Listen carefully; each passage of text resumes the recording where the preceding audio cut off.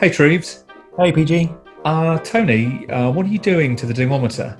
I'm stripping it for parts. The Swiss called. Apparently the Hadron Collider's broken down and they need our particle accelerator. But we've got another podcast to do. I think we'll be fine. We've got some rubber bands in the cupboard.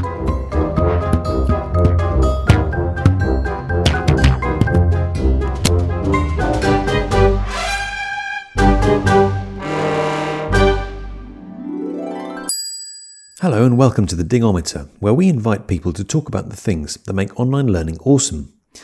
Our guest this week is Jo Nolan, who's the Managing Director of cultural development agency Screen South. Now, what's a cultural development agency, I hear you ask? Well, Screen South connect artists, filmmakers and digital creatives with funding opportunities to bring awesome projects and ideas to life. And Jo brings people together from across the arts, heritage, the leisure, tourism and education sectors to form partnerships that really work to create opportunities for the next generation of digital creatives. I'd strongly recommend that you have a look at some of the awesome work that's been produced by Screen South on their website. We wanted to find out more about how the artists Jo's working with have responded to the need to work remotely, and also about the challenges that she's faced with managing creative teams online. So among the lightbulb moments in this episode are the difficulty in being able to get to the heart of a problem that can often occur when working with teams online. Then there's the value of using breakout rooms to create online learning spaces that are less pressured, which is a point that keeps coming up in these podcasts. There's the idea that all the technology in the world is only as valuable as the idea for creating content that the person using it is having. And also there's the awareness of the ultimate power of the conversation to shape an idea through reflection and discussion. So let's get on with the podcast. All right, so Jo, welcome to the Dingometer. It's a pleasure to have you with us. Thank you for taking the time to join us today. Thank you for inviting me. So you are a film producer and managing director of Screen South, and which is a cultural development organisation who promote creativity and innovation in digital media projects. Is that sort of a synopsis of it? Or I was going to say, so maybe you could start by telling us a little bit more about Screen South and what you do at Screen South. Well, Screen South we describe as a cultural development agency these days because, yes, we were just focused on film when I took over years ago, probably about 15 years ago. But when I came in, I thought the most interesting work is always happening in between the silos of, straight work. So I thought we could be doing a lot more because artists and filmmakers need to be thinking cross-platform a bit more and thinking about, developing and exploiting their ideas in more than one format if they can, or multi-format at the same time. And it's an area that I was really interested in. So although we were a regional screen agency at that time, I just kind of went out to the Arts Council and various other kind of partners and said, is there any way we can start to partner on projects so that artists and filmmakers can have less of a divide between what they do? Anyway, it also coincided at that time with the build up to the Olympics and the Paralympics. And so we got the great opportunity to lead that.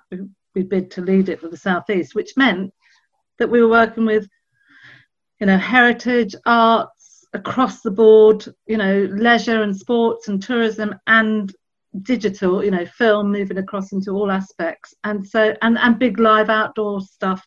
So it was really brilliant because it just meant that those partnerships were forged with a focus and were funded.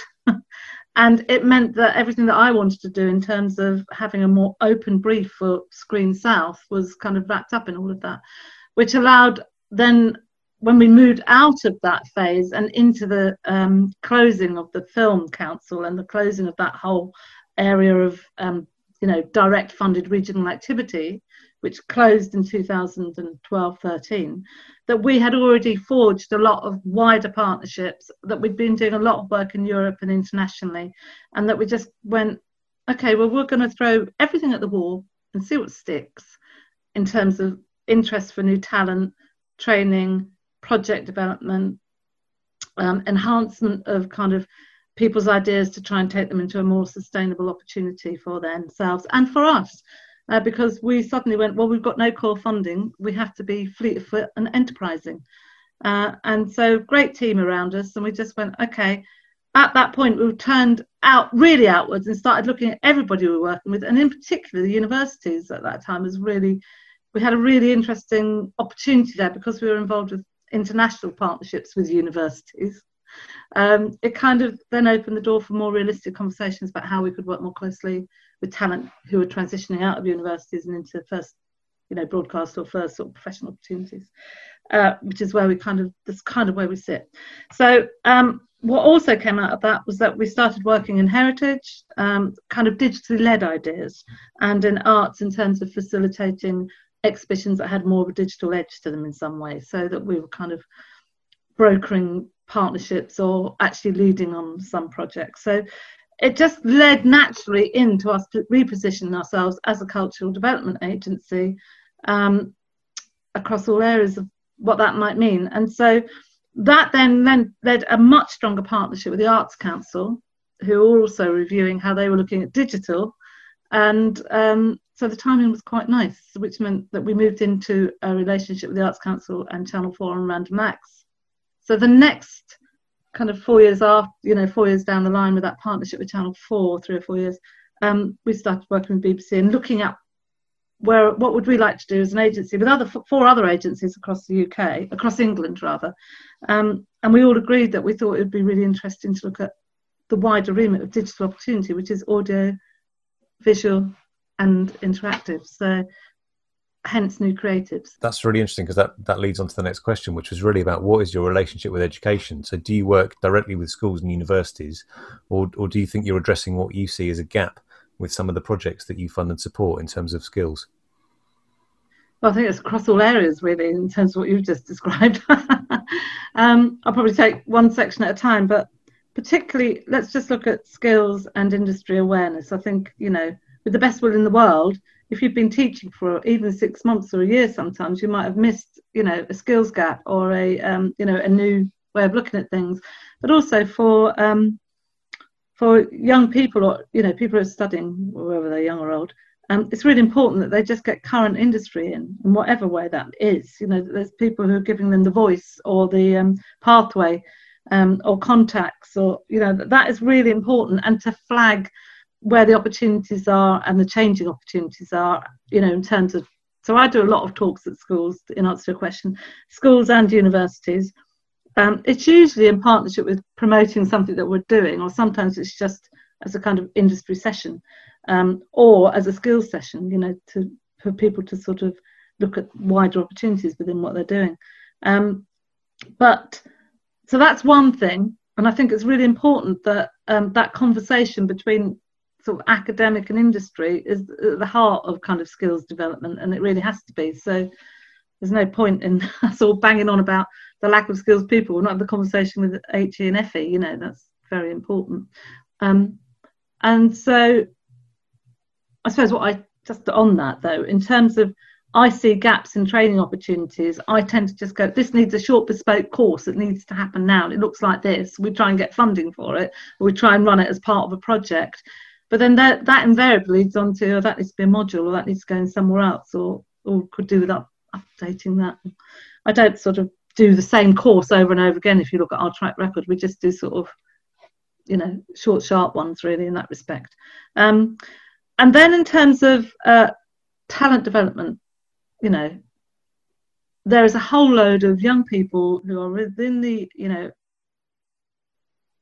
education, FE and HE sector, or transitioning from school, who need to know what's going on in terms of opportunities out there. And it's such a great opportunity to work with the wider sectors of education to have that conversation, because there's so much talent around, and I just want to meet the best talent, or that talent who haven't quite reached where they're going to go yet, but we could help them. But also bearing in mind that there's an awful lot of talent who don't go near universities because they haven't got that confidence or access yet, and that kind of pathway is not kind of marked out for them. So we do a real balance between that, and quite often people will come and do a project with us, and then they will go on to, they'll go, well, I actually could do going to do some really good proper training now, and they'll go and do a course, or they'll go and do a degree in the specific area that they've realised that. And so it's about breaking down those opportunities, that access as well. But it's also really good to talk to universities about partnering on projects, and looking at what's going on with the research, looking at what's going on with what they've got access to, in terms of kit and resources and people.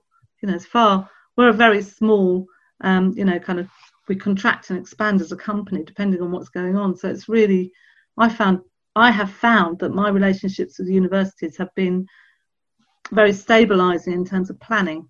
I've really welcomed it.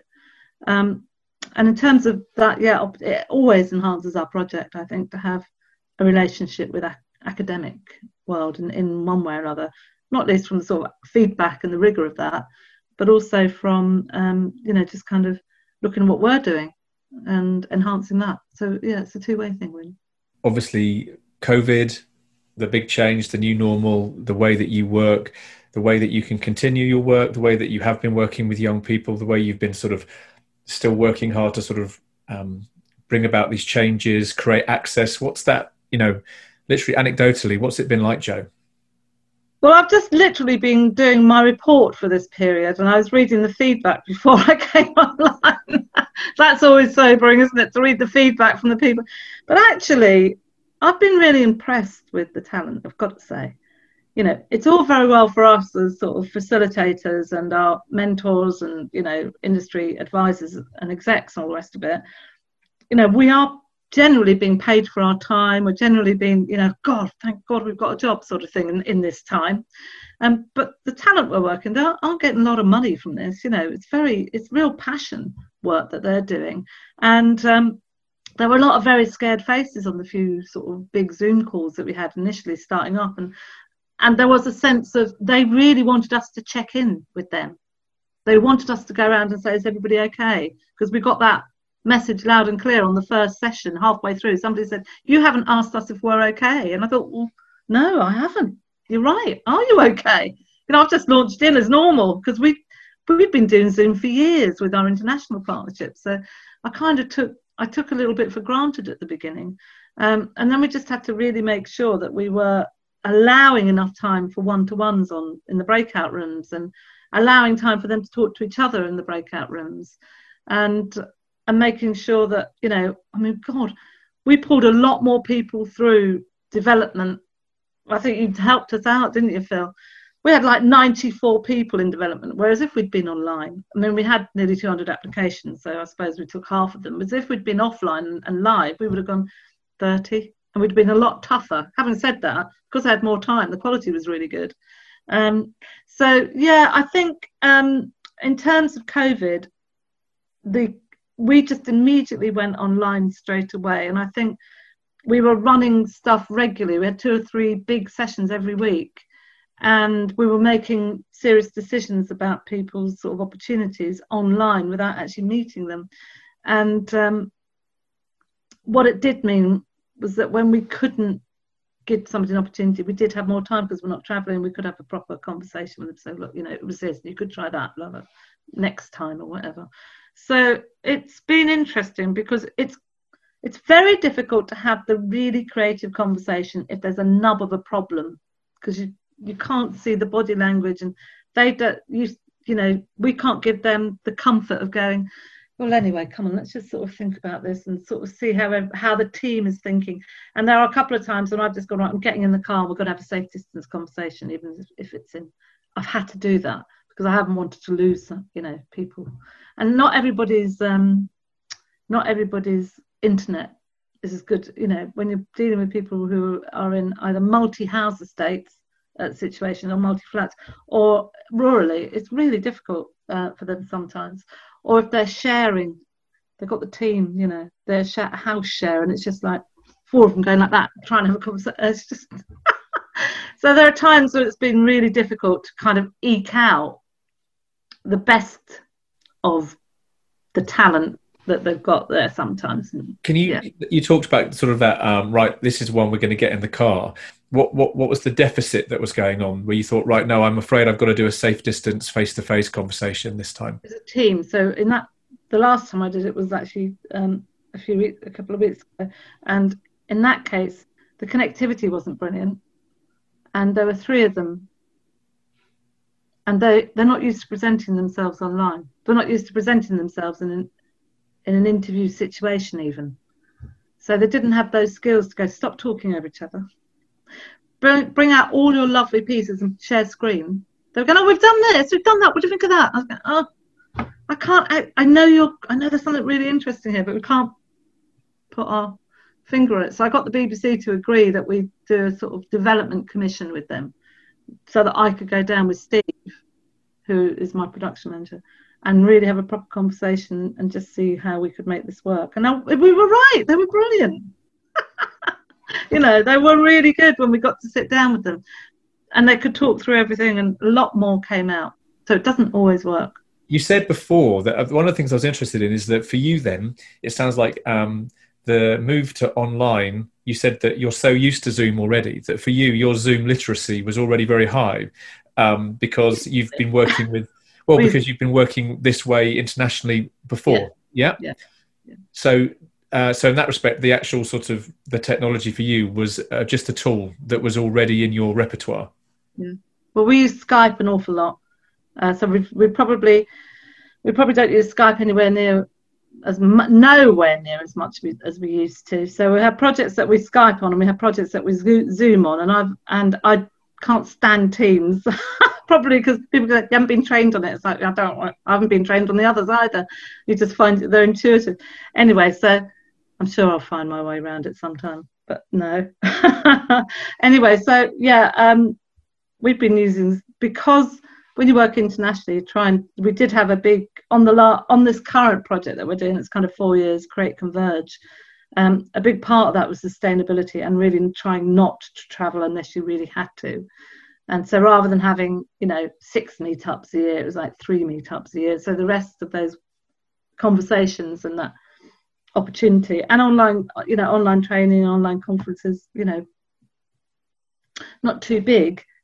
They were never like, 100 or 200 like they are now, 500 or whatever, 1,000. I was on one the other day. That's all new. But the conversation and having, being in the room online and being virtual has definitely been part of what we've been doing. And I think really helpful. But here it's very difficult to say you can have an interview on Zoom, But now I've been hiring employment interviews as well as commissioning interviews. We've done all of that on Zoom and then gone into working with these people on Zoom.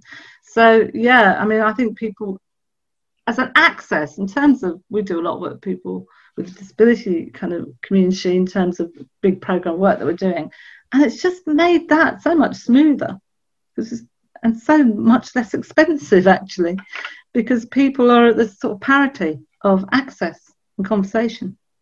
Yeah, that's super interesting, isn't it? This idea of how it's leveled the playing field. That's a theme that keeps coming through in the people that we're speaking to in terms of, yes, online's not ideal when compared to face-to-face in some respects, but in other respects, actually, it takes away a whole series of complications and actually widens access to other communities that would otherwise struggle to access those opportunities. So, yeah, well, we work with one of my main directors, really, Esther. She uses a wheelchair, and she's just said, nobody goes, oh, nobody's even concerned. She's just Esther. Yeah. So it's, and it's just, that's across the board. I've got a conference this afternoon, which is around disability and heritage. And I just know there's a much bigger attendance than there would have been. So in terms of going back to your relationship with universities and education, so what would you say needs to happen for you to build a more win-win relationship with education? What do you see as some of the pain points, the pinch points, the things that could be better in terms of building a more functioning relationship with young creatives and educational institutions? Where there is a clear line of support and advocacy around supporting external opportunities for the students, as well as that being of benefit to the lecturers, there's a much better relationship. There's a much better output when we do these projects, which are partnered with universities. Where there's a resistance or a kind of lack of internal support, the projects aren't as good. Because I say you're in an ideal position in many ways because universities move slowly, generally. It doesn't mean that they're not any good. But I think the nature of universities in that it's not a particularly agile environment, but actually you're at the forefront of, you know, funding opportunities and, like you say, cutting edge of technology. And actually that there is a real opportunity there, clearly, to build functioning relationships, to get students working on current projects. There is, but they don't always see it. Yeah. It takes somebody internally to go, yeah, no, this is really worth looking at. Right. It really does. And if you don't get that internal support, the student doesn't feel that there might be ways. You know, it takes a strong student to go, actually, I'm not getting any support within the uni, it's, you know, I've gone in and done a presentation, but that's as far as it goes. Yeah. I've done a lot of different universities. And but the universities where the lecturers go, look, we can facilitate with you, we can be a partner, we can be your production partner, we can allocate some resources to you. It looks like this. Apply, for goodness sake. It's the first, you know, you're going to get a BBC or a Channel 4, whoever it is, commission. Great opportunity. You can, you know, that's when it works. So what's coming up at Screen South over the next few months then, as we move sort of beyond this, or beyond, as we move through this kind of COVID pandemic, and hopefully we're looking to what comes next? It's like, what are some of the themes for you in terms of funding, but also, like you say, campaigns or opportunities in what you're doing?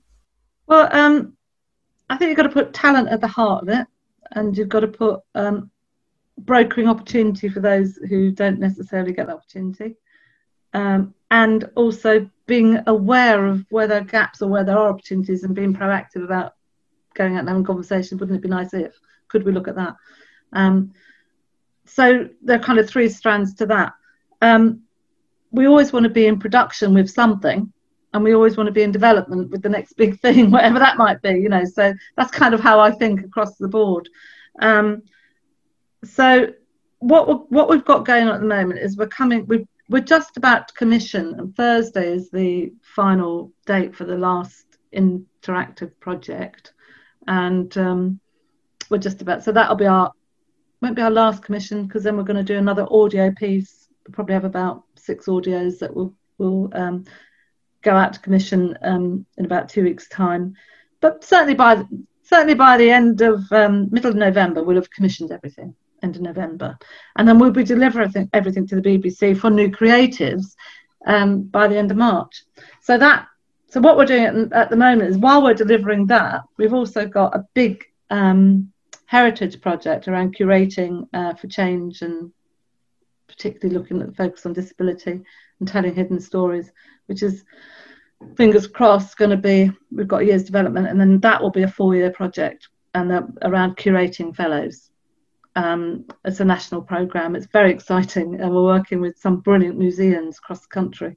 So what the heritage funding body is looking for is, you know, a really, I suppose, contemporary edge to curating and unveiling a load of stories, and they really want it to be digitally driven, to the point where we just imported from the US the kind of mobile screens that you can be remote.